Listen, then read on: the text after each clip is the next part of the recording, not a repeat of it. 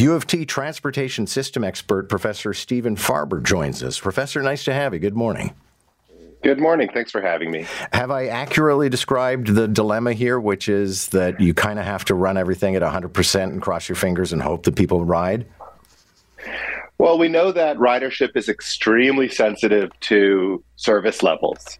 And historically, when we see service levels drop around the world, but even in this city, ridership tends to go down with those declining service levels. And that's bad for the future of the city. So, I mean, is there a way of calculating the sweet spot where you can offer just the right amount of service, but maybe save a few pennies somewhere? Yeah, I think that there's a lot of analysis that can be done. But rather than cutting services, there's also quite a lot that we can do to make our services more cost effective without lowering the quality of the service. So the number one reason why our buses are just so much more expensive to run than they should be is that they're stuck crawling in mixed traffic. And that means that the TTC has to put a lot more buses on the route in order to maintain those high levels of service. If they're all moving slowly and unpredictably getting stuck in traffic, then you need more buses in order to keep those wait times at 10 minutes rather than 15 or 20 minutes. So if we can really solve that problem of making those buses run faster and more consistently across the city, then we can actually remove a lot of buses from those lines and save a lot of money in the process. Well, I guess a case study in this would be the King Street right-of-way, where they didn't speed it up necessarily, but they made it more reliable, and now it carries, I think, the highest passenger volume of any streetcar in Toronto.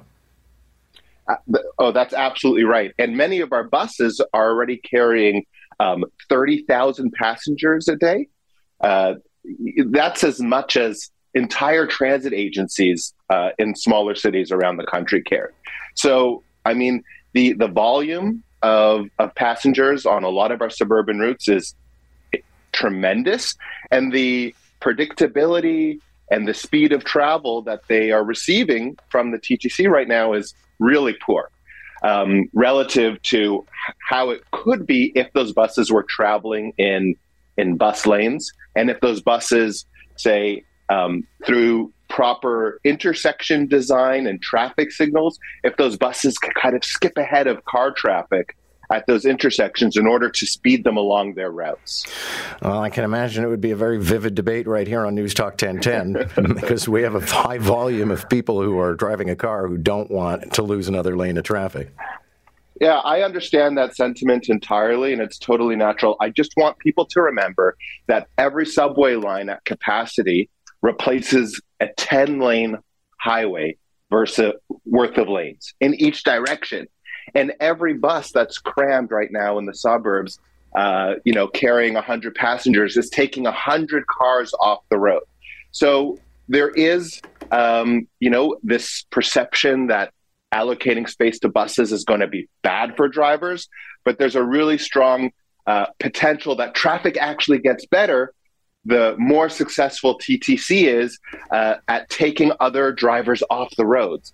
And that's really the only way we're going to improve the experience of all travelers in the city over the long run. There's no building roads. There's no more space for roads in our cities. We're not going to alleviate congestion in our cities by allocating more space to cars. The only way we can do that is get more cars off the road.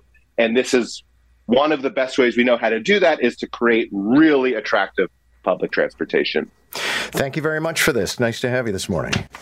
Thanks so much, and have a good day.